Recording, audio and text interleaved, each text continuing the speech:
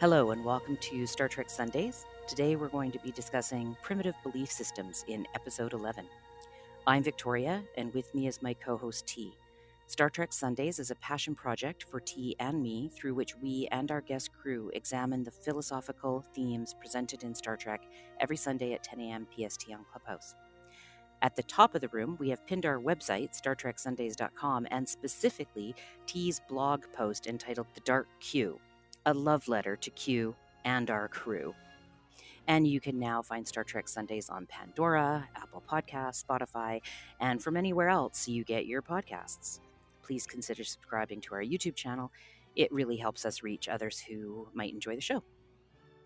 So thank you, T, for curating a great selection for us to watch this past week. I came away with so many notes and quotes. The writers could be really quite pointed with their messages about belief systems. But before we dive into all of that, can you tell us what inspired the topic and the episodes you suggested as the watch list for us? Thank you, Victoria. Yeah, I'd love to.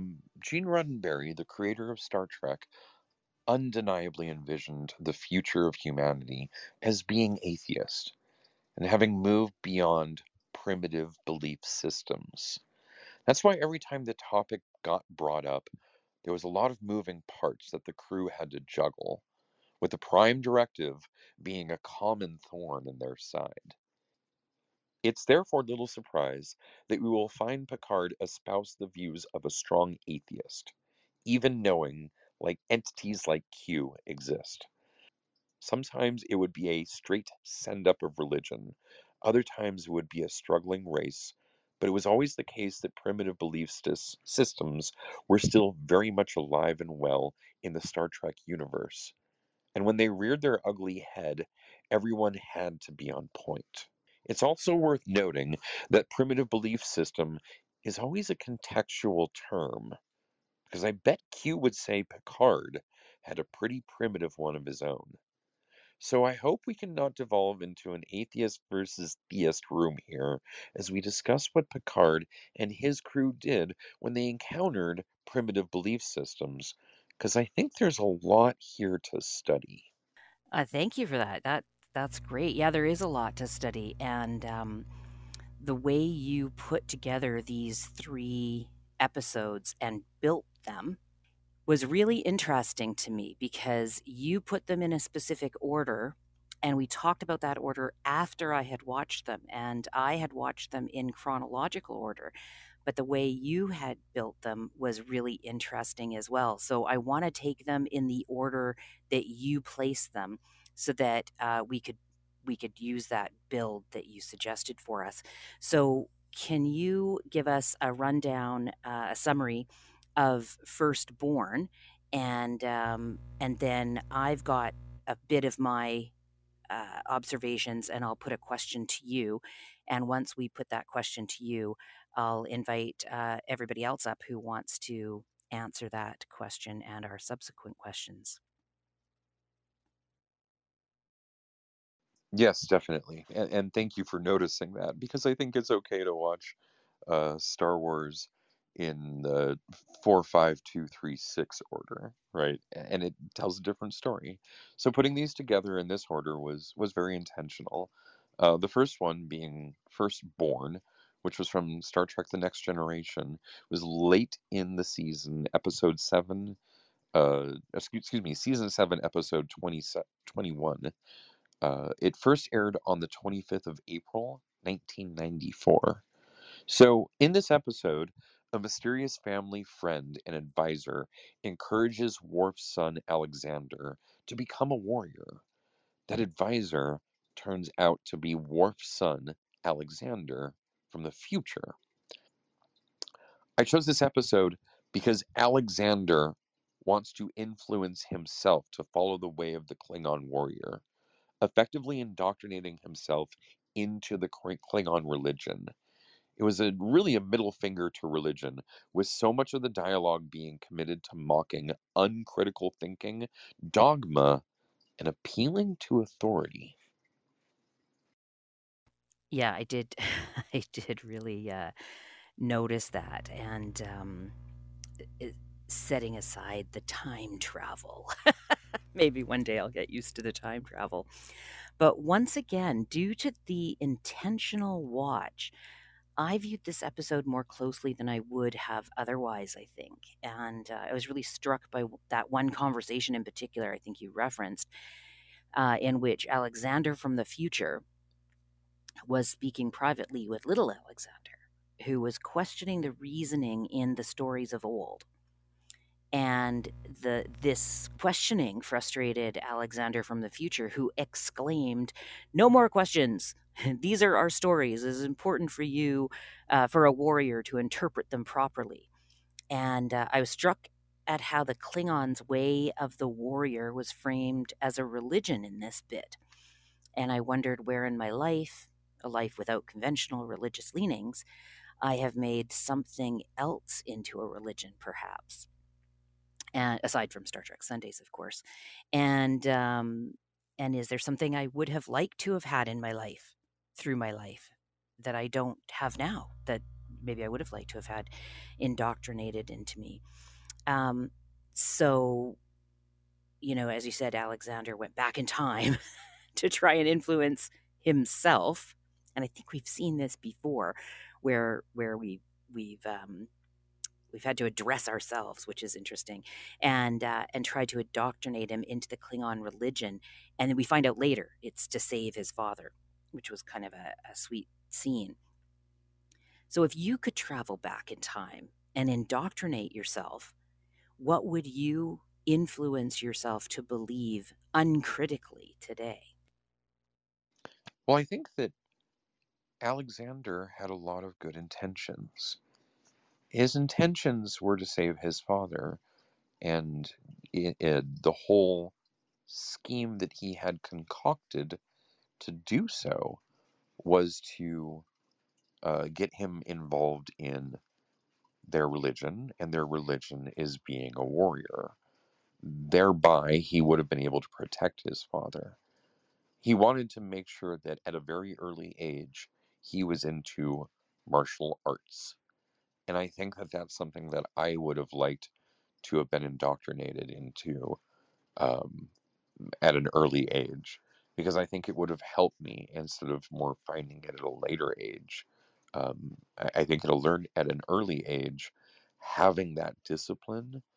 I mean, they always told me that that was important. It was something that I could learn, but having it was something that would have ultimate that later in life really impacted me greatly positively, gave me a lot of um, a lot of abilities, and even being physically disabled, I'm no longer able to practice the physical aspects of martial art, but the mental aspects, the discipline, remains with me. And I wish somebody had, indoctrinated me into that discipline sooner, that self-discipline, that thinking about uh, how I can better myself, and how I can exercise and grow in that way.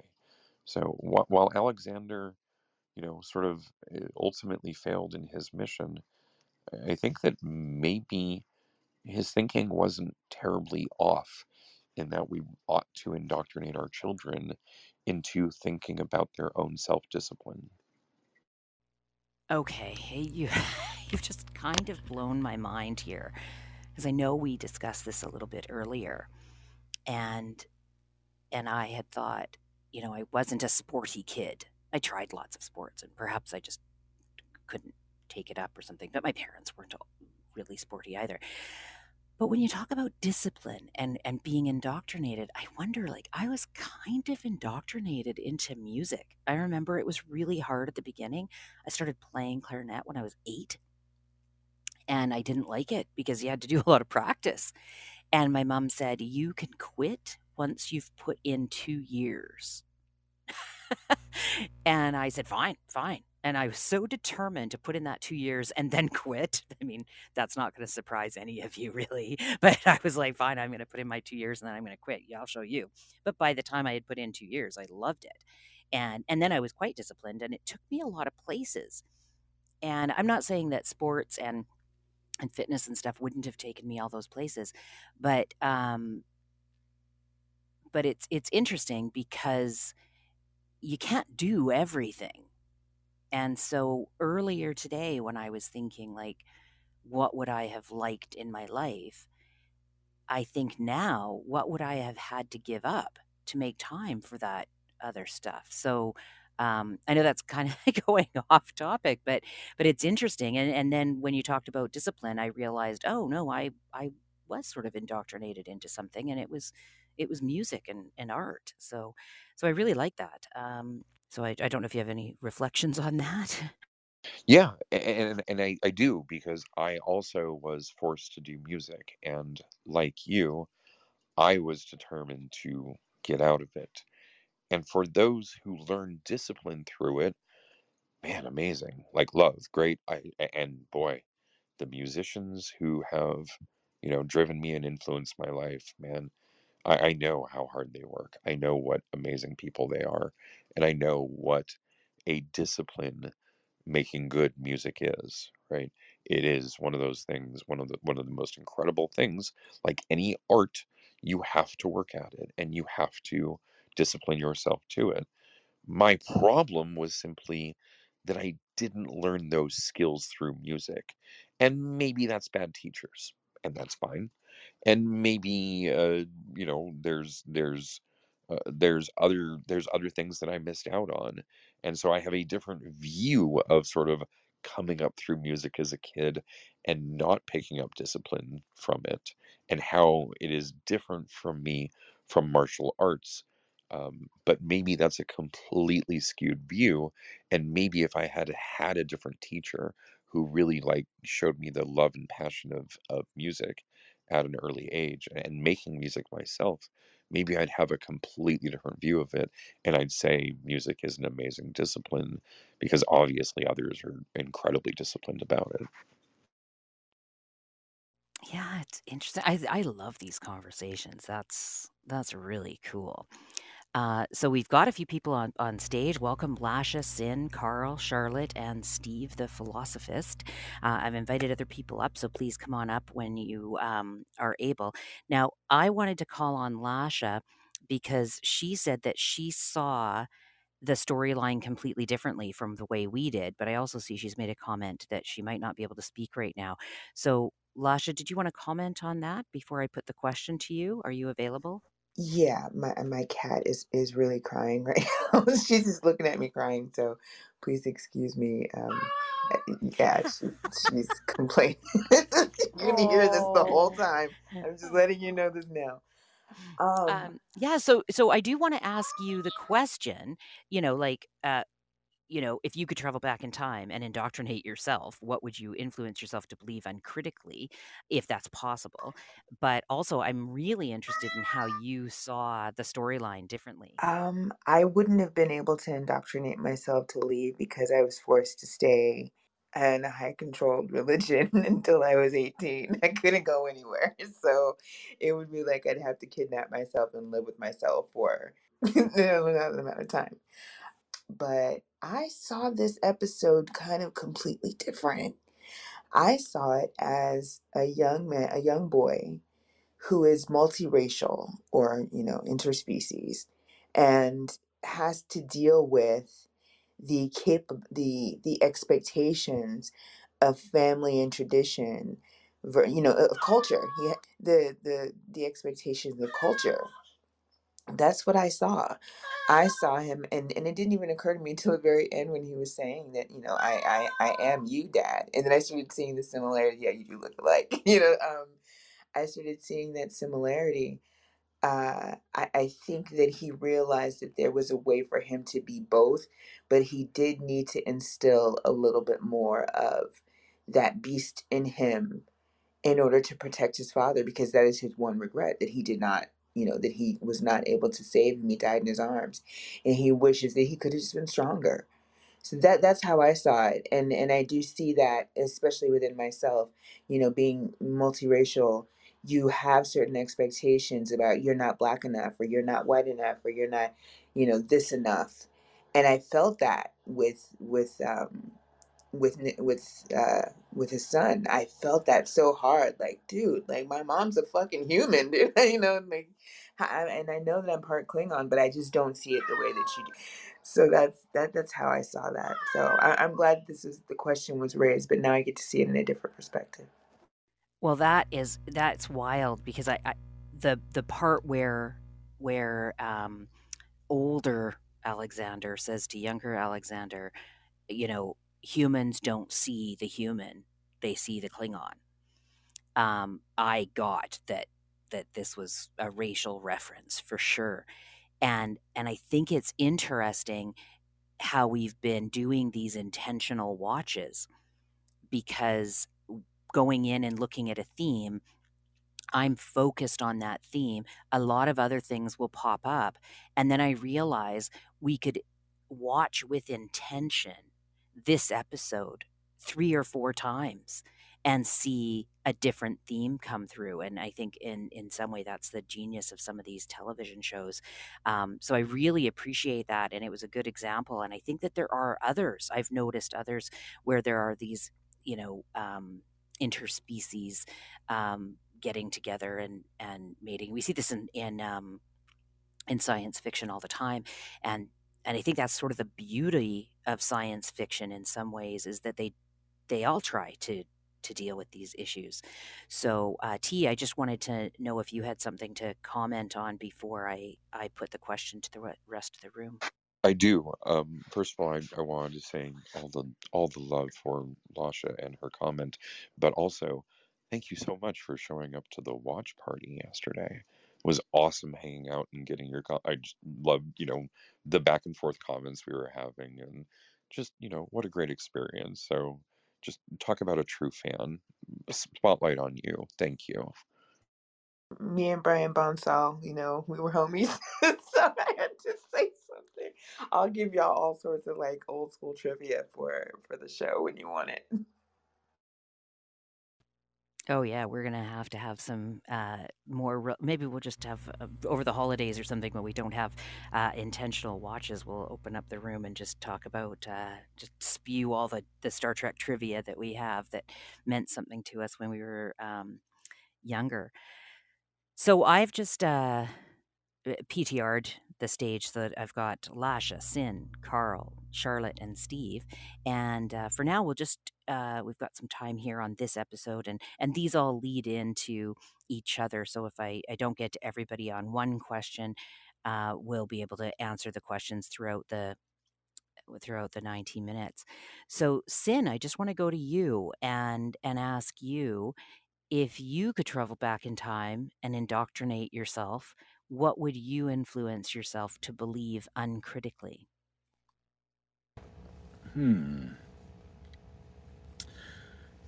martial arts thing that T was talking about really struck a chord for me too. It would have been nice to have been entrenched in something that would have given me refinement of my own personal skills that was more than just like something like schooling. I had folks that didn't have any interest in, that kind of stuff. They didn't have that experience themselves, which is why I figured they don't have the wisdom and perspective to pass it on to their kids. I imagine that would be something that I would, even though I haven't had it yet. Like I still would understand that now, understanding what I do now and where I am in life.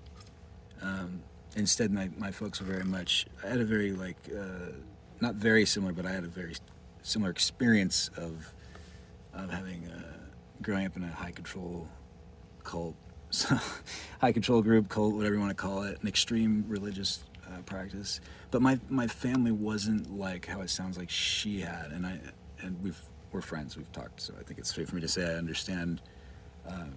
Hers is definitely a little different than my experience. Like I think her parents are a little more intense. I was fortunate to have parents that didn't push hard on the religious thing, which was cool. But at the same time, they're kind of the folks that I ran rampant. I didn't really have parenting. I kind of grew up without many rules, without many regulations.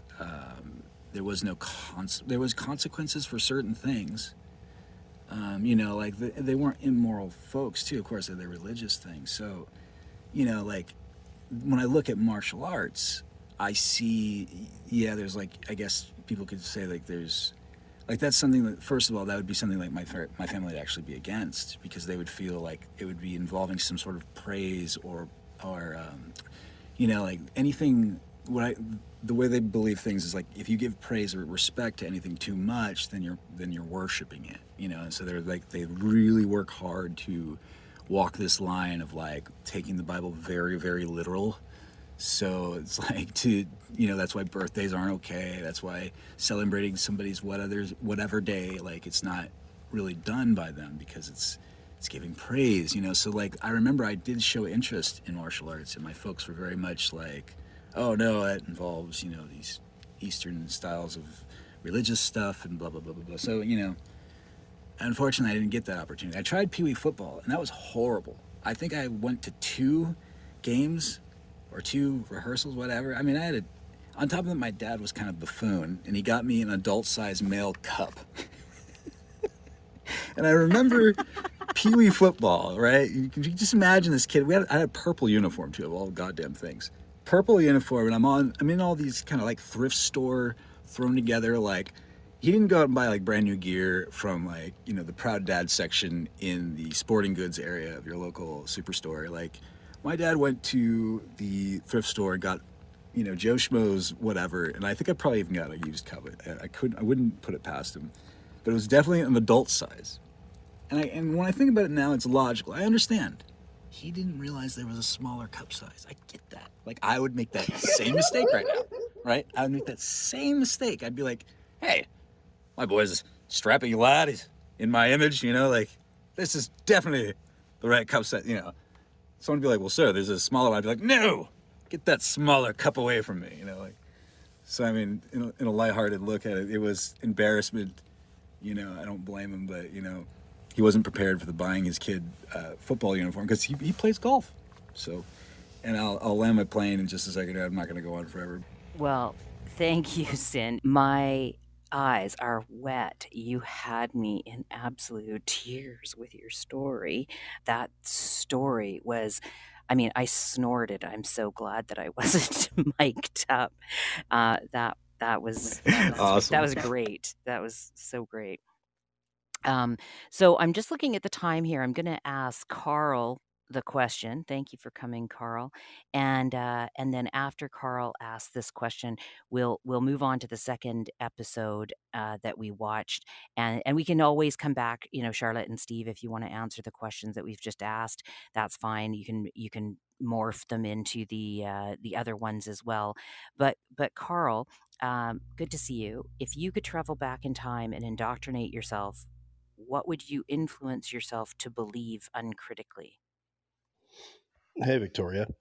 I think it would be to not defer to authority quite as much.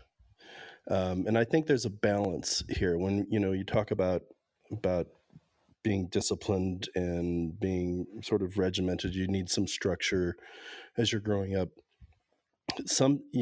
Everything is good in moderation. Everything to excess is not.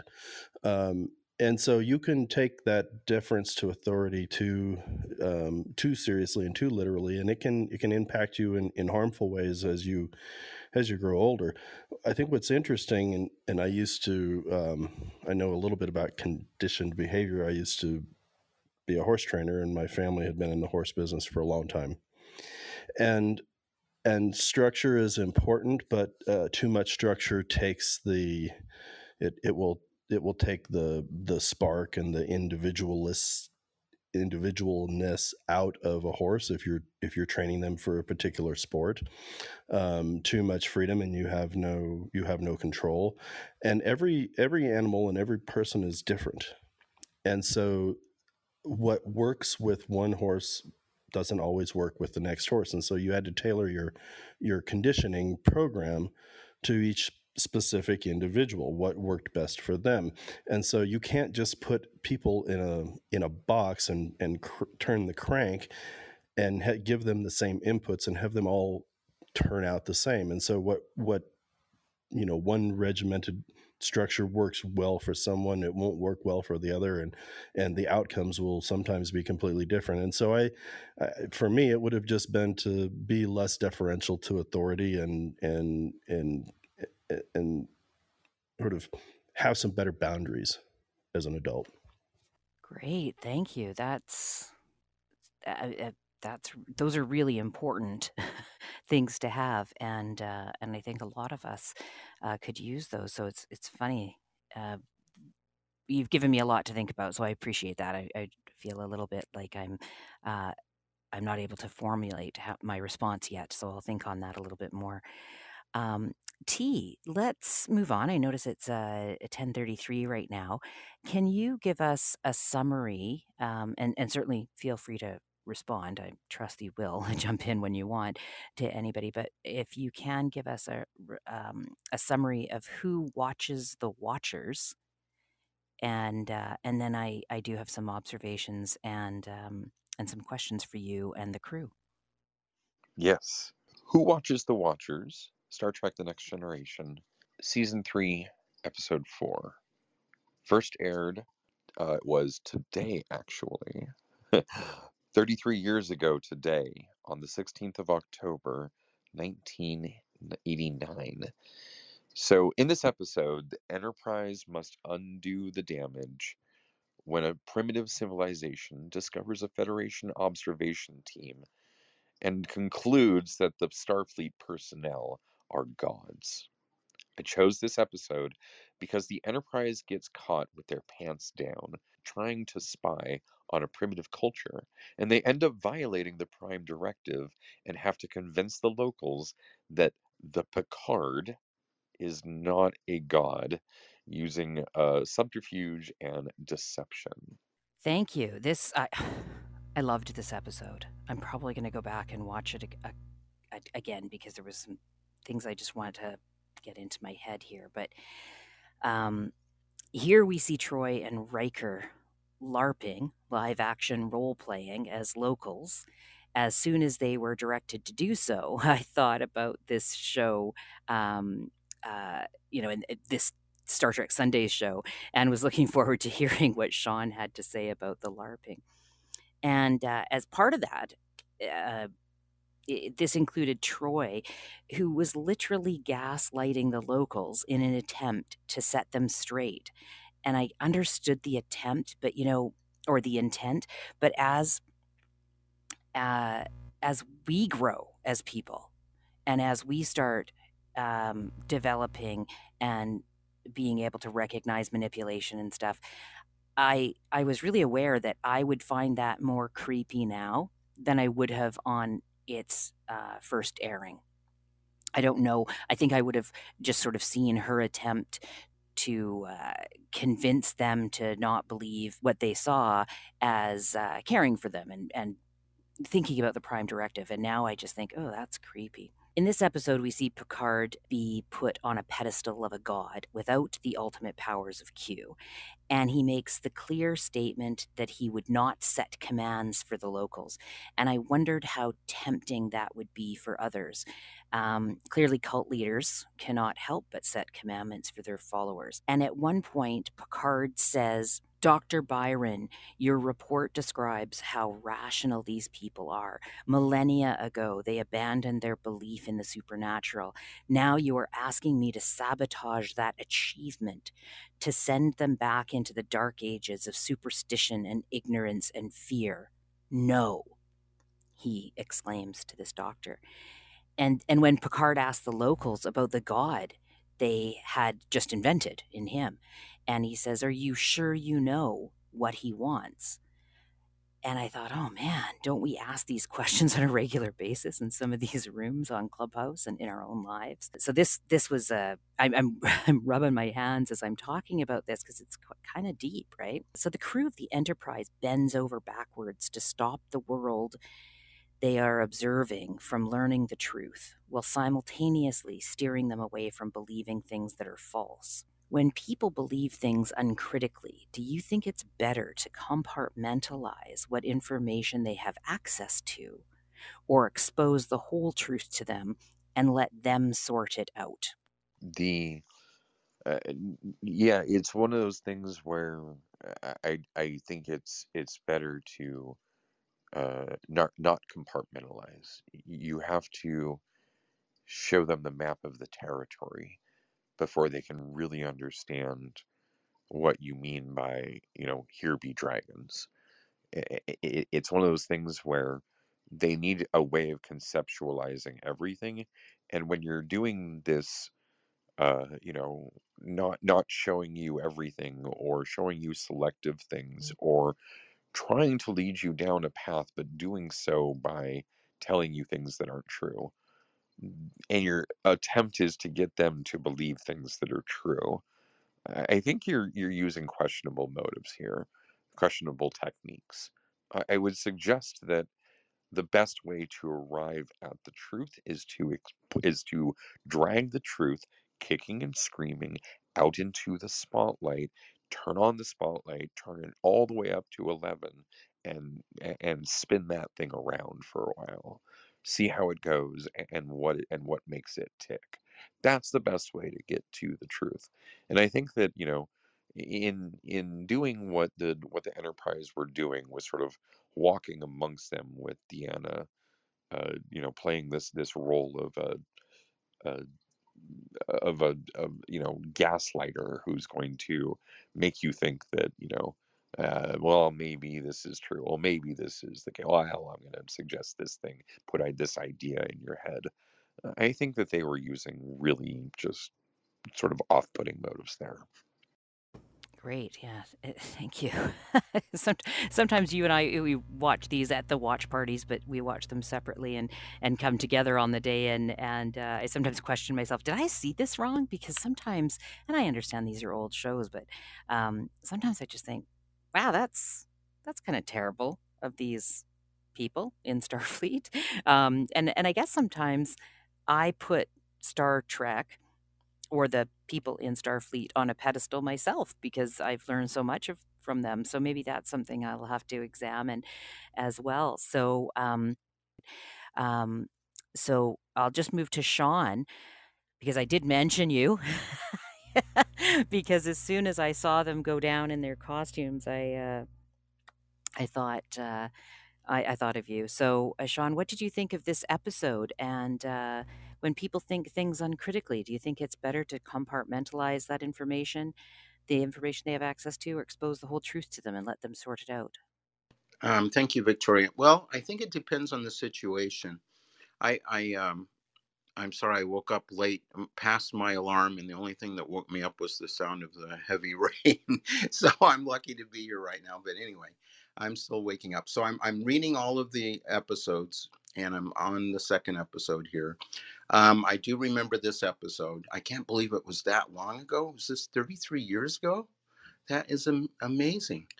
I thought this was a really good episode, and primitive people would think, think that people were godlike or gods. And so your question is should one compartmentalize the truth or give them the truth and let them figure it out? Is that correct? Yeah. Do you think it's better to compartmentalize what information they have access to, or to expose the whole truth to them and let them sort it out? Because what we found was, at the beginning, the Picard and the crew were trying to just give them a little bit of information and help them out, but and keep them from knowing everything. But in the end, one of the guys, I can't remember his name now, Voren, I think, he ended up knowing everything. He went on to the ship, but he couldn't take it. He couldn't take the whole truth. Yeah. Or was that no? You know what? Wait a second. Am I getting these two? T, help me out here. I think I just got. No, Voren was in the other one. Why did I think that Voren went on to there? No, Oh my in the God! third Sort one. me I have out. an Slap my excuse as head. to my easy response. I have a good excuse. Exactly. Born's in the third Oh. one, not the second one. Yeah, Oh this my was a God. very feminine centered episode. You're right. Yeah, you're Finding right. God. Thank you, Lasha. Yes, it was the leader, the female leader, who went onto the Enterprise, and when she got up there, she was talking to Picard, and he thought he was getting through to her.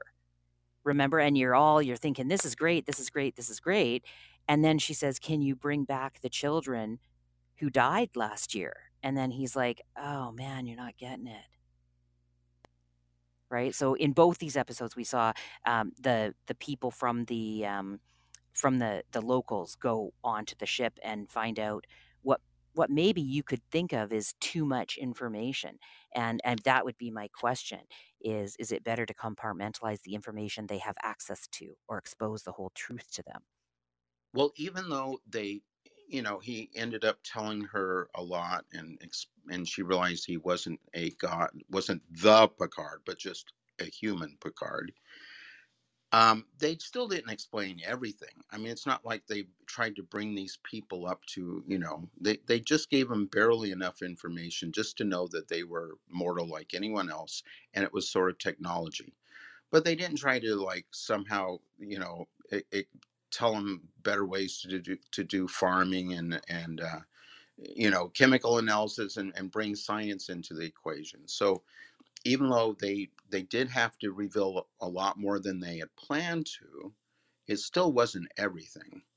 And um, I hate to bring religion into this, but it's like I have a friend, and he believes in scripture. He's a Christian, evangelical Christian, and we argue every day, literally, about things. And he wants to take Genesis very literally, and I said, but there's a problem between Genesis 1 and 2. And he's sort of blocked out. He says, well, it doesn't really matter. And I says, well, yeah, but 1 + 1 doesn't equal 3.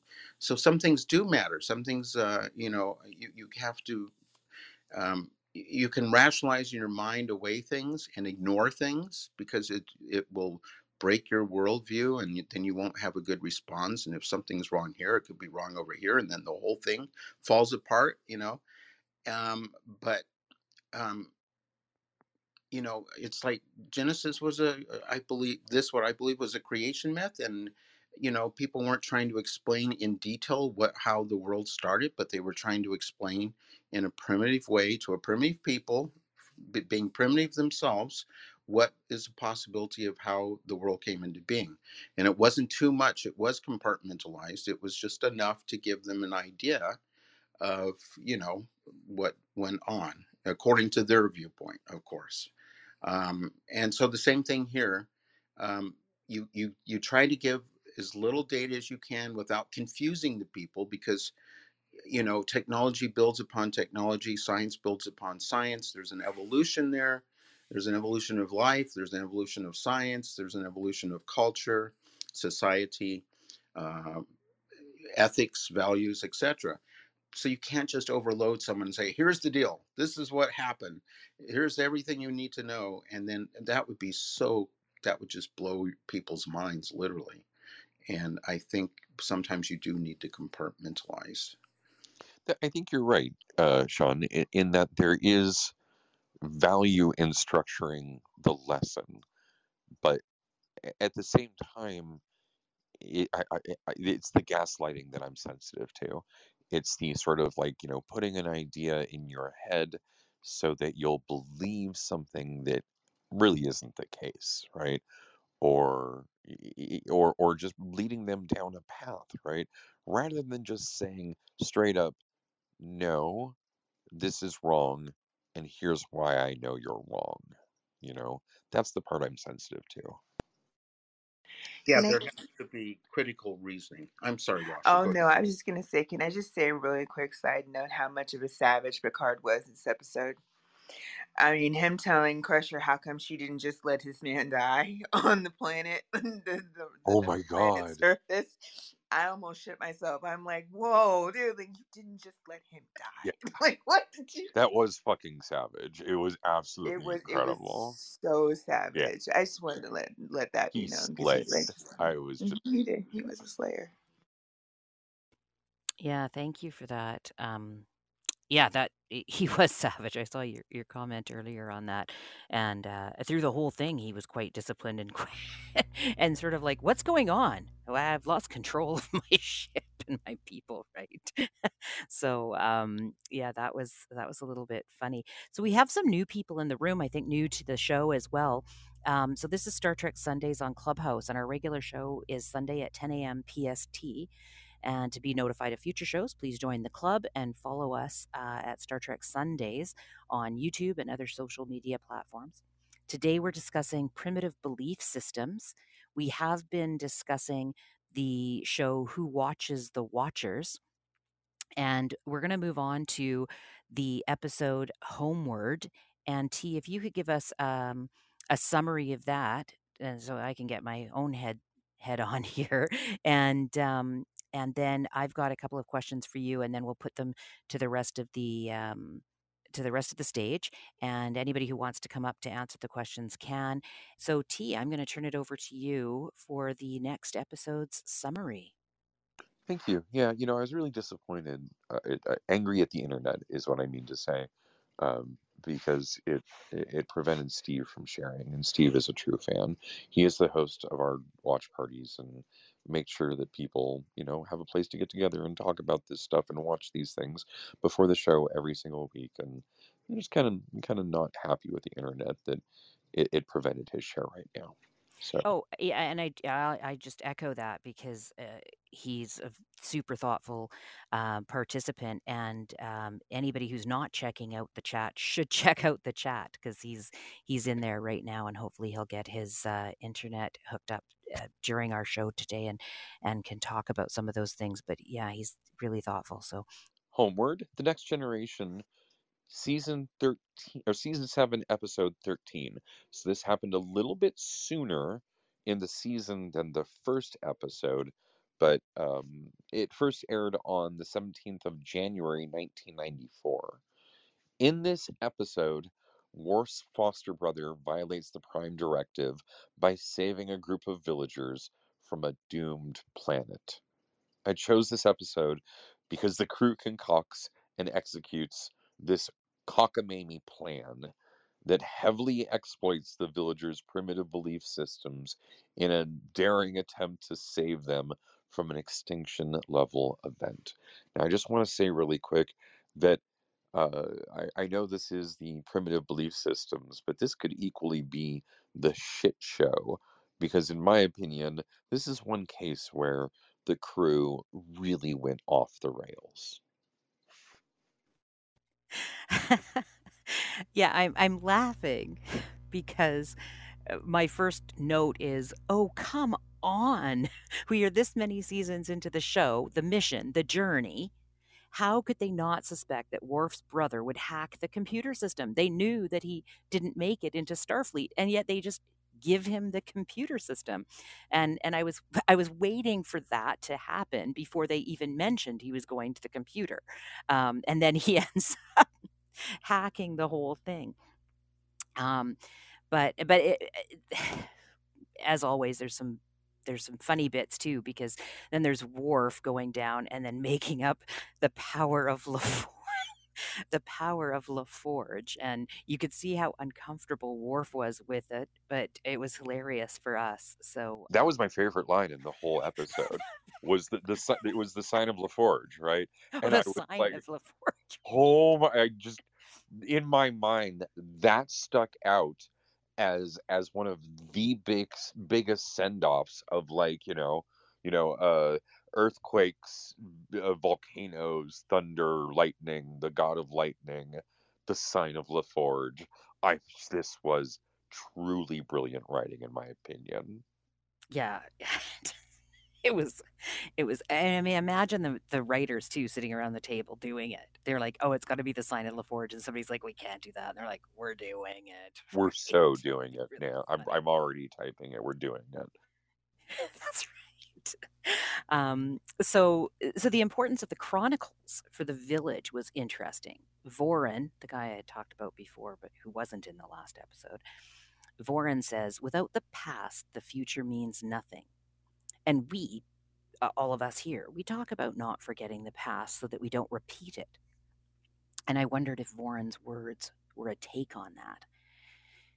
It appeared that Voron would have rather died with his planet, because he says everything that made us who we are is gone. And I wondered what makes us who we are. And is it the planet and the environment? Is it our culture? And what if it's culture? And what about those who change their cultures through marriage and travel? So those were some of the thoughts I had, and Voron doesn't survive the voyage, which is their voyage through this made up holodeck, because he learns the truth and subsequently dies of suicide, because he can't live with the lie that he would have to hold to go back to his people. He can't tell his people what he knows. And so, my question to you, T, is have you ever been faced with an impossible choice which has no acceptable answer to you? Yeah, I feel like good relationships that end are like that, where on one hand, there's so much that's wonderful and good about the relationship that you don't there's that at it ending would be unacceptable.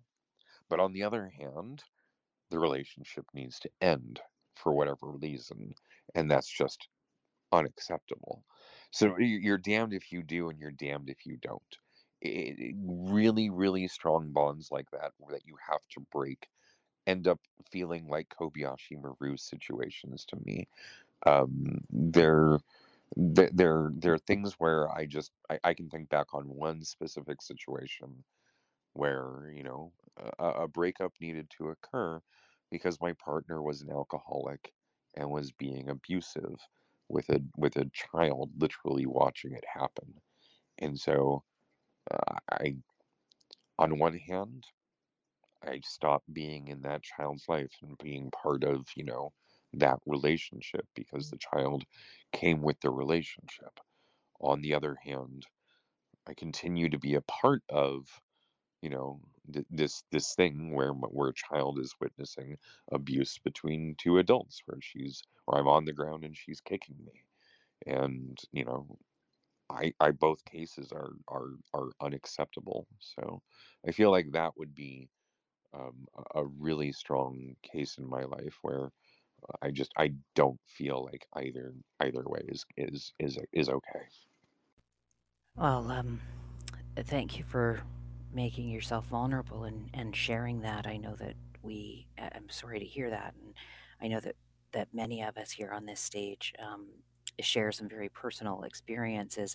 And I think that it helps others be able to do so and settle into some of their own experiences and settle into themselves a little bit more. So I appreciate that. Um, so I'm going to put this question to the stage, and I want to welcome Joanna to the stage. I'm not sure, Joanna, how long you've been here and if you want to answer this question or any of the other questions, but the question on the table right now is, have you ever been faced with an impossible choice which has no acceptable answer?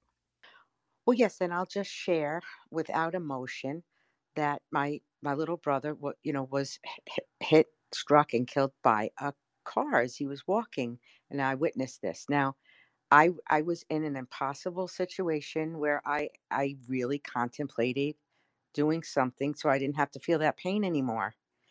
If I don't know, I hope that's apropos to as an answer.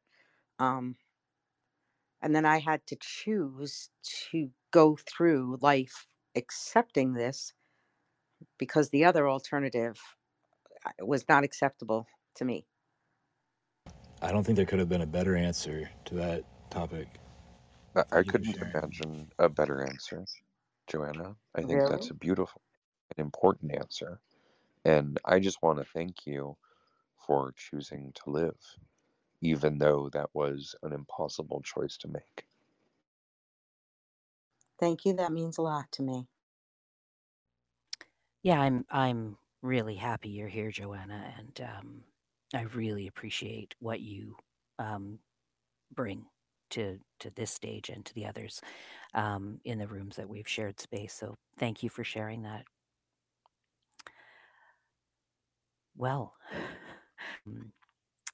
I am going to put that to the rest of the crew here on stage.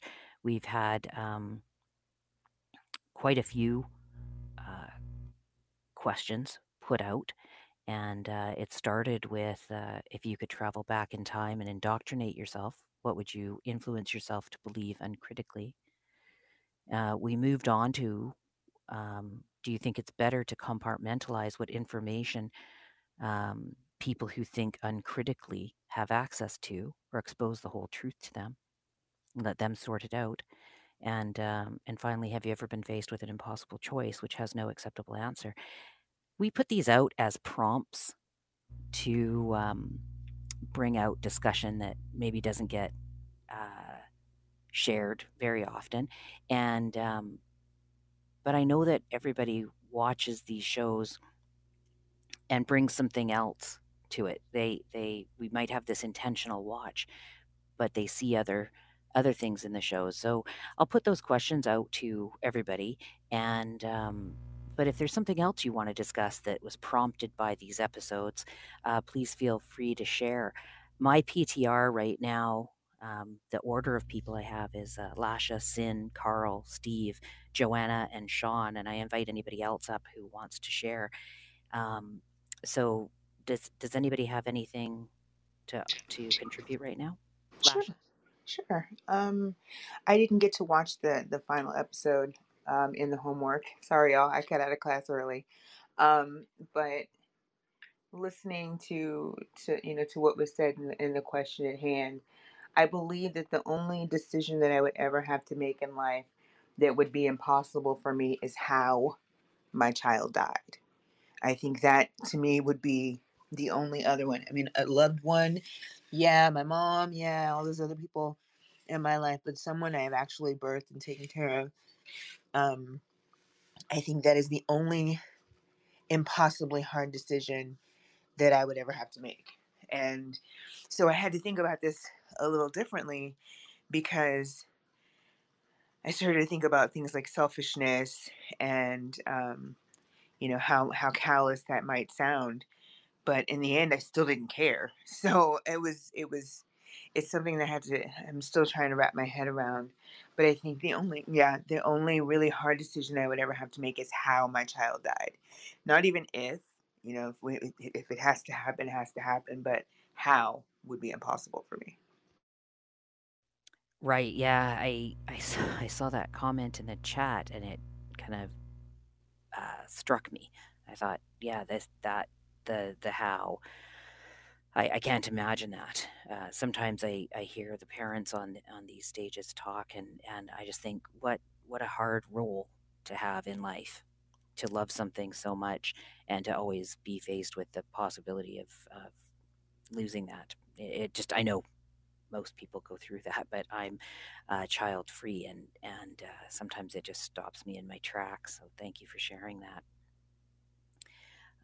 Anybody else right now want to contribute or have any thoughts on these episodes or these questions? I could talk forever about Star Trek, Star Wars, drums, snowboarding, and probably motorcycles at this point. Yet I haven't even really ridden one yet. So I'm not going to just talk for the talking's sake, but I just want to say this room has been amazing. So thank you. Oh, thank you, Sin. Yeah, I really enjoy it, and it wouldn't be as enjoyable without all these other people contributing. That's for sure. So I tip my hat to everybody here. Yeah, it has been heavy. So maybe what we'll do is I'll keep those questions on the table, and we can contemplate some of those questions, and primitive belief systems is a topic that will come up again and again. I think Star Trek covered it many times, and Yeah, it did. yeah, and there's different ways of looking at them. I love the way we've looked at them today, and perhaps we'll have some more thoughts. Sometimes when we get into these very tender topics and shares, we want to leave some space for it as well. Yeah, maybe So we can just And maybe I can just do something completely different for a minute, if that's okay. Hmm. Yeah, please, please. Yeah, Um, absolutely. the first thing I wanted to mention is you did post at the top my the Dark Q, which is a blog post inspired by Ryan, and I wish Ryan was here, and Steve, and some of their discussions, and it was really great because this has in turn like inspired me to. I'm now on Twitter talking to all these Trekkies about Star Trek. They're doing engagement with our brand. We're working on merchandise. We've got almost 500 YouTube followers. Please go follow our YouTube channel. It has been such an amazing ride, and this room is always amazing, and you guys are always amazing. I just wanted to tell you that we are so excited, number one, to be doing this here with you, and number two, for what we have planned for you in the future. You are the ones who are seeing the very early days of this and seeing our initial growth, but our initial growth has already been explosive because of you. So thank you. Thank you, T. That that's that's great. When you talk about the guests we're going to have, what's interesting is I would love to have some of the actors and the writers on stage and to have them be able to embrace the stuff we talk about here. Not just like, what was your experience on the show? Because we can find that, right? They've talked about that a lot. I'm hoping that they enjoy digging into these topics, like for the people who were in these episodes, like what did Worf think when he had to say, like not Worf, but what did the actor think when he had to say the sign of LaForge? Like they must have laughed, but did they think during the process of these things, did they think about the philosophy, or was it just work to them? Perhaps it was a little bit of both, but that's what I'd like to do, and I'm interested. Do they go back and revisit those, right? Um, and what lessons did they learn, and what kind of reflections did they have? I just wanted to welcome Ryan to the stage because he Oh, was in there's the audience, yeah, and one of the bonus clips that we're going to have is our debate. We don't normally debate on here. It's really nice to be able to just drop what we think and have our thoughts be acknowledged by others. But last week we encouraged a bit of a debate between Ryan and Steve, who have difference of opinion on Q. So we're going to save that as a little post podcast popcorn, and we'll release that later next week. So thank you, Ryan, and I hope you enjoy the blog post above the dark queue. Yes, Ryan, check out the blog post about the Dark Q because that was very much inspired by you and is a love letter to our fans like you. Thank you, Ryan.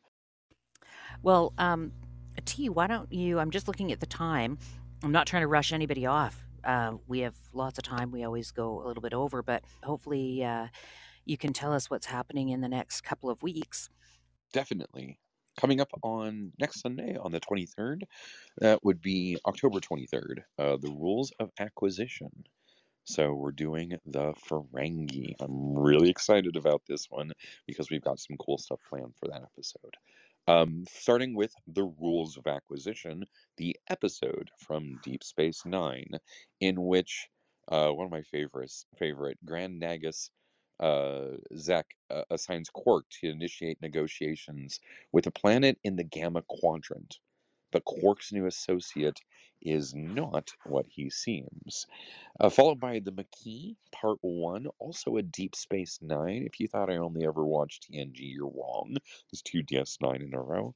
The Cardassian freighter explodes at Deep Space Nine, and the Cardassians blame the Federation colonists in the new demilitarized zone. So you'll see how the Ferengi are involved in that one. It's a pretty cool episode. Finally, Acquisition from Enterprise. We haven't actually done an Enterprise episode yet, so I'm excited for this one. Um, a group of interstellar thieves stun the Enterprise crew and begin looting the ship.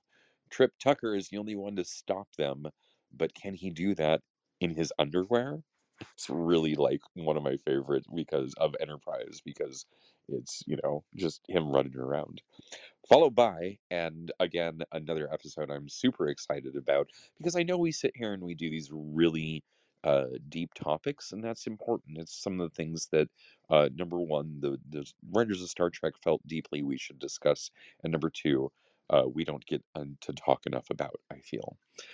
However, on the 30th, which is the day before Halloween, we're going to do What's So Funny, starting with Star Trek IV, The Voyage Home, which is just a laugh a minute, followed by The Outrageous Hakona, in which Data summons up a virtual comedian to teach him about humor. And finally, The Trouble with Tribbles, which really needs no explanation, from the original series in which the Tribbles start multiplying on the Enterprise. Finally, I'll talk about November 6th. We're doing Resistance is Futile, Part 2. It's the Borg coming back, starting with The Best of Both Worlds, followed by Scorpion, and finally, I, Borg, which is, of course, a reference to the infamous Isaac Asimov story, I, Robot. Great. Yeah, I'm looking forward to all of these. That's wonderful. Thank you very much. Did anybody want to talk about these episodes, the questions that we put out there, or even Yes. Oh, great! Now that Steve's back in action, excellent. Go ahead, Steve. Okay, so on the first topic of Alexander coming back to help raise himself, I have thought about this so many times. Look, I grew up quite neglected, half raised by the television, right? And so I throughout my whole life, I needed guidance. I needed perspective. I needed somebody who knew what was going on out there. And my mom, my dad, my extended family, my teachers, none of them were good enough for that, because none of them seemed to really understand what kind of direction I wanted to go in anyway. None of them really were that supportive or able to connect with me where I was at. And so I have plenty of fantasies of, if I could go back in time and raise myself, I would simply teach myself from the very get-go the fundamentals of rationality, right? Just critical thinking, which I knew I already had an intuition for and an interest for, but I didn't know what it was, and I didn't have anybody to point me in the direction of, here's where I could get XYZ information. Now, all the information that I finally got eventually, all the way up into the age of 40, that a lot of that came with time just to be readily available in a format that I could find it myself, right, on the internet. But I could go back in time. I could find where is all of this information in the library and point my younger self to go, here's how you find it here, right? And here's how you get your mom to spend more time putting you there. And then here's me to just spend more time with you, because I know you're fucking depressed and lonely every fucking day, right? So that's what I would do. As far as discipline, I for the same reasons I had a really weird I guess an unpopular perspective of it, and that I question what people mean when they say discipline, right? It's one of those things where we all seem to fully understand that it's valuable and it's important, such as say that self-control is important, but really putting a finger on what does discipline mean, I don't think enough people have actually thought it through. So I consider when my family pointed out that I was a spoiled child, I was pretty spoiled, and that my mom didn't discipline me much, and I did talk back to her a lot, right? But we were talking past each other in a lot of ways, because she just wasn't on my level. It was never to say I'm a better person or superior to her, but yeah, I was spoiled. And I'd even look back and say there's a lot of things I would have corrected about my own behavior back then. The thing is, I knew back then, and I know now, that if I'd only been given a real clear explanation of what is wrong and why what I'm doing, what I did was wrong, that's all that it ever would have taken, right? the one or two times I experienced being physically punished by my father or by my uncle, those were all times where I look back and go, fuck them. They were fucking wrong, and they were too fucking chicken shit to think it through, and actually like hold up some sense of discipline in themselves. So I don't know what they're talking about or what they're thinking when they say discipline, but if it's anything valuable or useful at all, it's not what they did. Thank you. Yeah, it's it's hard not to think about these questions and then go back and wish something different. Although, as I said earlier, I think, well, I could have given myself a lift up, but then how would that change? Like when we talk about this time travel stuff, we've already set, so even Worf and Alexander talk about this, how they've already changed the course of time because Alexander's presence talking to Worf has made him think differently. And so, yeah, it's interesting. T, do you have any thoughts on that? I do, actually. I was wondering if I could turn this around for a second and ask you the question, Victoria. The crew of the Enterprise bends over backwards to stop the world. They're observing from learning the truth while simultaneously steering them away from believing things that are false. When people believe things uncritically, do you think it's better to compartmentalize what information they have access to, or expose them to the whole truth and let them sort through it? Oh, no. I'm supposed to be asking the questions, T. Nope, holding you to it. Um, We want to hear. We yeah. want to hear from you, and I'm going to go ahead and speak for the audience right now. We want to hear your answer. I want to say that would depend, right? I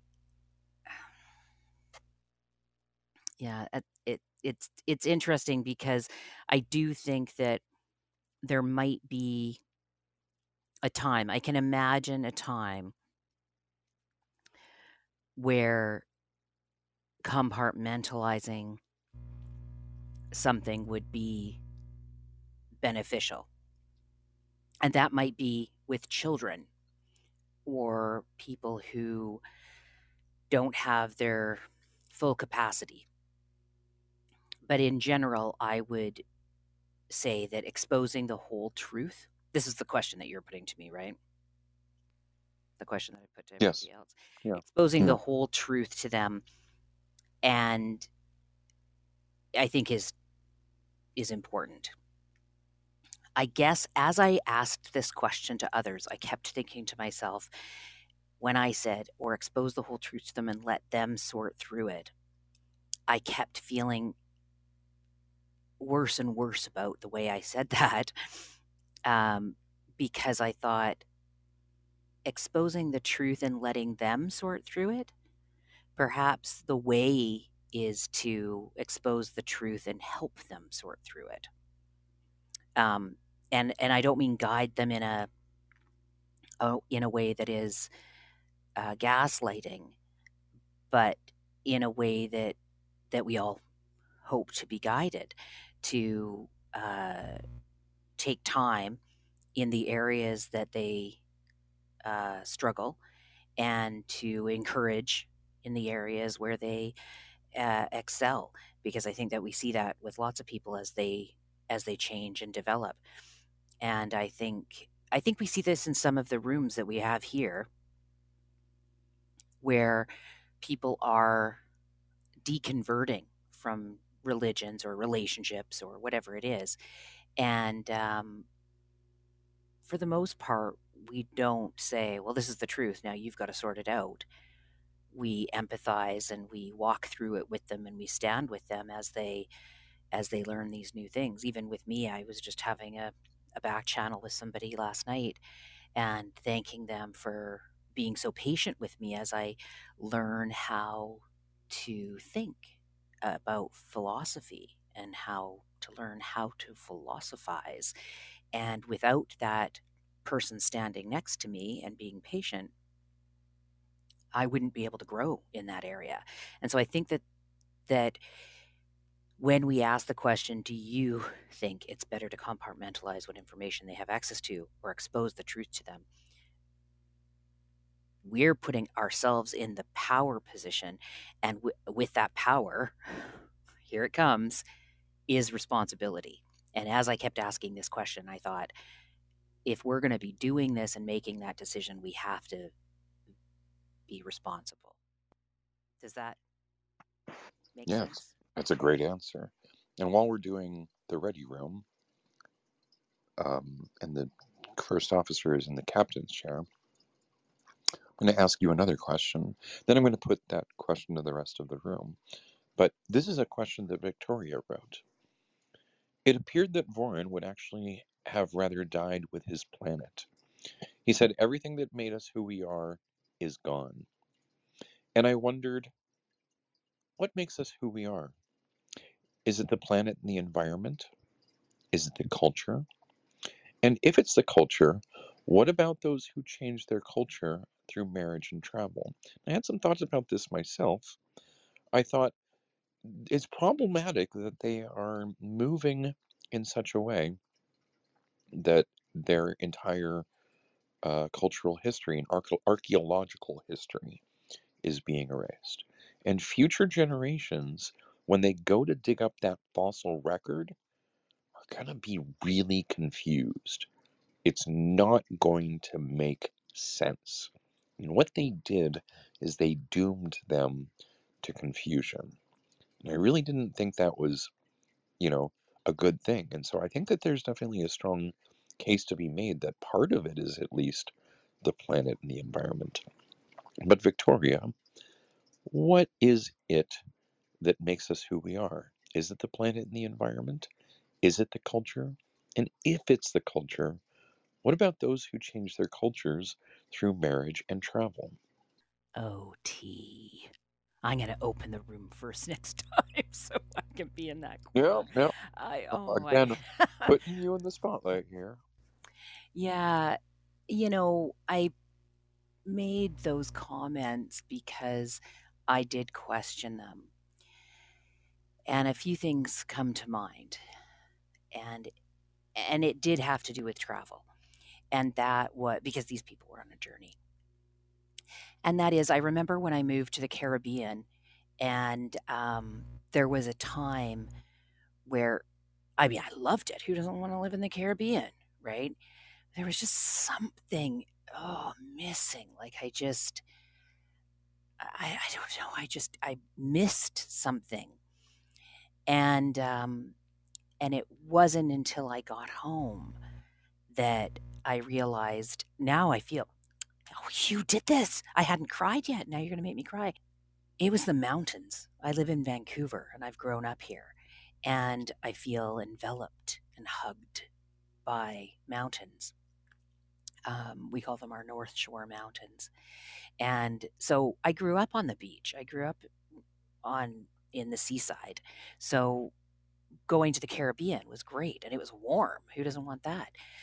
But when I got home and I saw the mountains, I didn't realize until that moment in my 20s how they affected me. And so I don't even know how to explain it, but I've always been aware of that when I've gone again.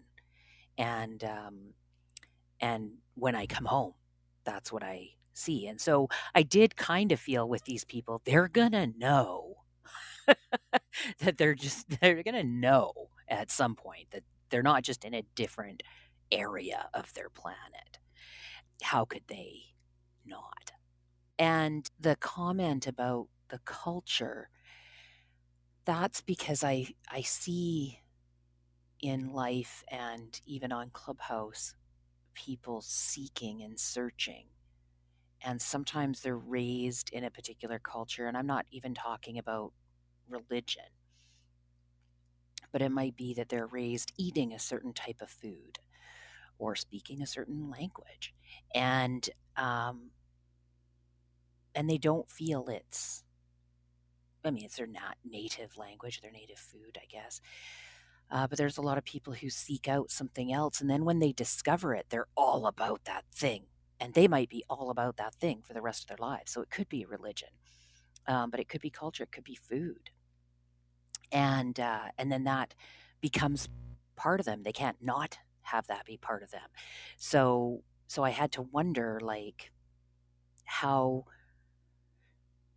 Voren could reject that, right, as you develop. And maybe this is where we get into the word primitive, if they didn't realize that about themselves and about how people mesh all of their experiences, and his panels of his chronicle, how all those things built upon each other. They didn't contradict necessarily the panel before it. So those are the things I was thinking about. I think I'll just leave it there. Amazing. I mean, yes, absolutely. Those are the things that make us who we are in a lot of ways, right? And beautiful answer too. Thank you for that. I'm T, and I'm in the captain's chair today because we're in after hours. Ryan, thank you so much for coming to the stage. I don't know if you're familiar with the episode that we're referring to, but in the episode, one of the people who were being saved, it looks like he just rather would have died with his planet. He says, everything who made us who we are is gone. And I wondered what makes us who we are. Is it the planet and the environment? Is it the culture?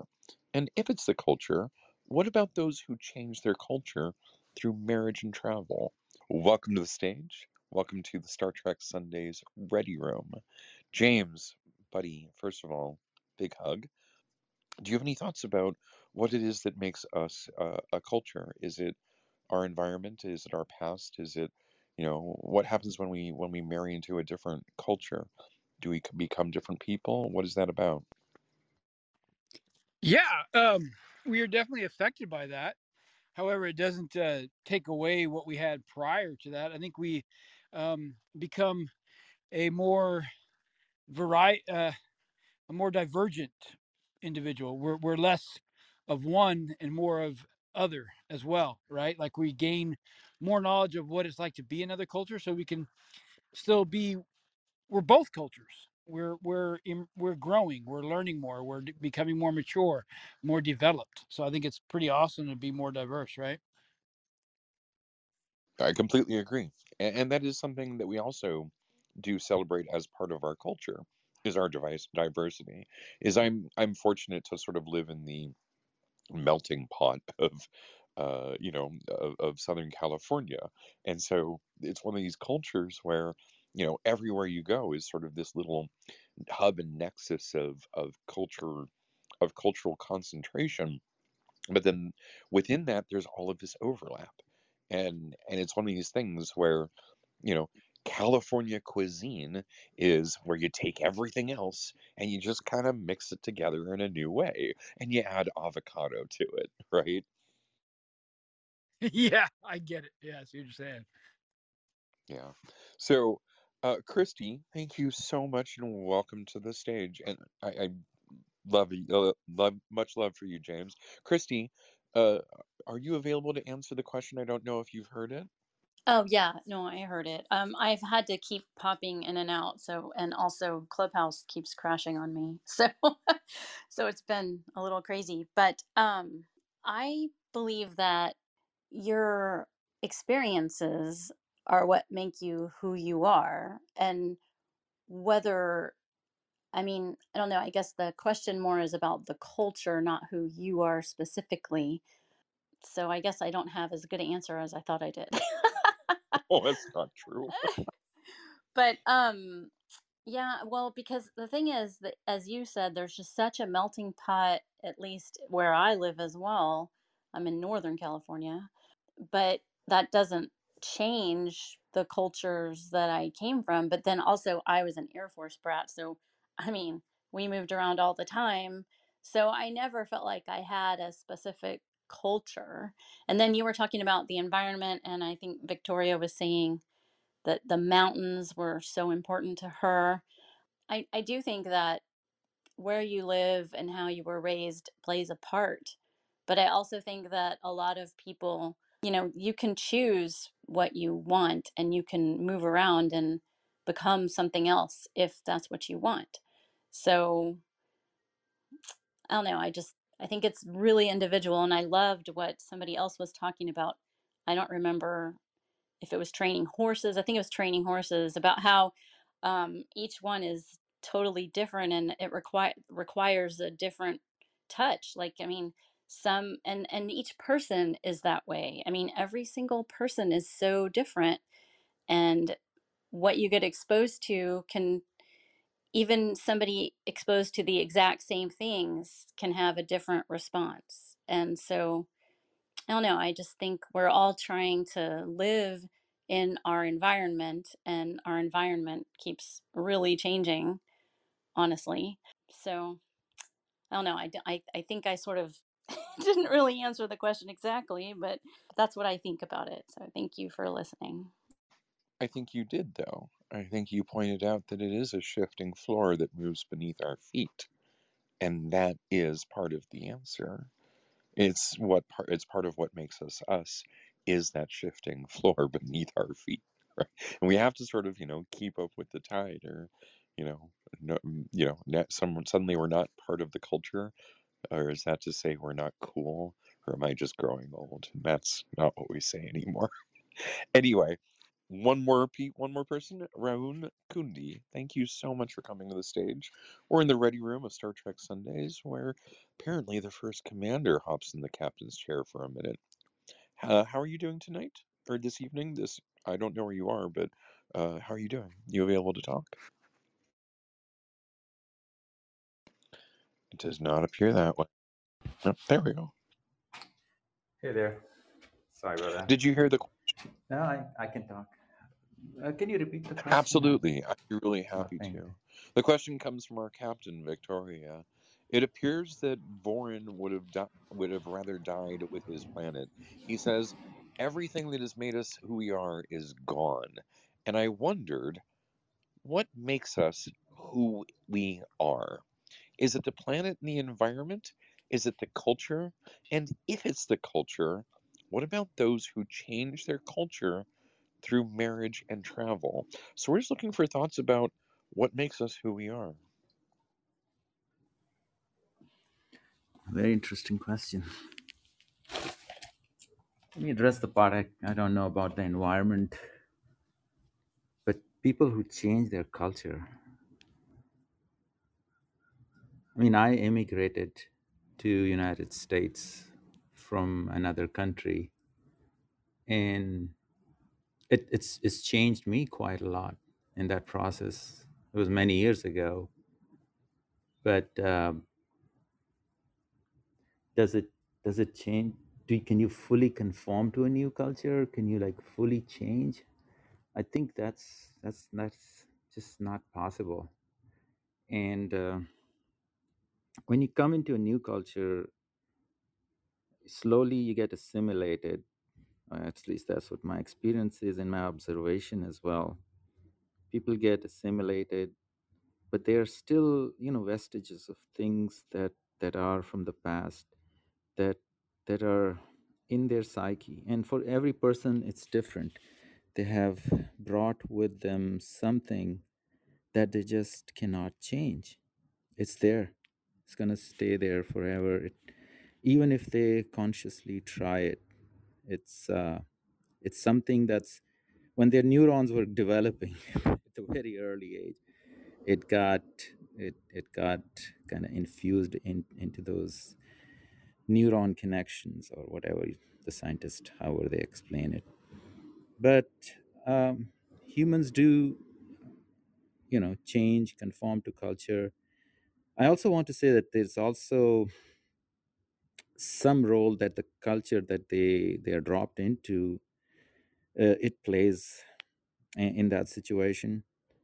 If it's a more accepting culture, they'll be rarely easily adopt to it if they take a liking to it. If it's an unfortunate situation where somebody is a hostage in a xenophobic culture, but now they have to live there, that is going to take quite a while. I mean, there have been situations like that, right? There've been like mass migrations, or the people in other cultures have captured and taken slaves and then brought them into their culture, things like that. So I think there are gradations of acceptance for people who are coming from outside. Plus, there is a role that's played by the culture that's absorbing them. It's And interesting. that's all I would say. I can't help but think of it in sort of like, magnets that affect each other. They sort of have this like, force on each other, and when they come into proximity with each other, they push on each other in this way. It seems like you're describing culture in a lot the same way, but then you never sort of can, like, to truly change who you are. You can only sort of, find your comfortable distance in or out of this culture. And I think that's an interesting observation, because I know that's true for me. I definitely find my own comfort in and out of certain cultures to a distance, to a certain degree. So I think that's a great share. I want to say thank you very much. That was the Star Trek Sundays Ready Room. And I think at this point we should hand it back over to Victoria to take us out. Thank you, T. That was that was wonderful. I just wanted to comment on what Rahun had said too. Is it was with his share that I was realizing that there isn't anything static about culture, because while we change as we move through the world and as we meet different people, we impact those cultures as well. So that culture isn't the same once somebody else has gotten into it and brought their original culture into it. So I think there's something really nice and fluid about that. I think it's a good place to end it, and also a good place to remind everyone that we do have a website. And if you want to hear any questions get asked in the future episodes of Star Trek Sundays, especially with season 2 coming up here, please go there. There is a submission form on our website. Please submit. Please subscribe to our YouTube channel. It would really help us get the word out. Listen on Pandora, iHeartRadio, Apple Podcasts, Amazon Music. Just about anywhere you can find it. Say, Alexa, play Star Trek Sundays. Thanks for having such a great room, you guys. Appreciate it. Oh, thank you Much, everyone. Thank you, Victoria. See you in the hallways.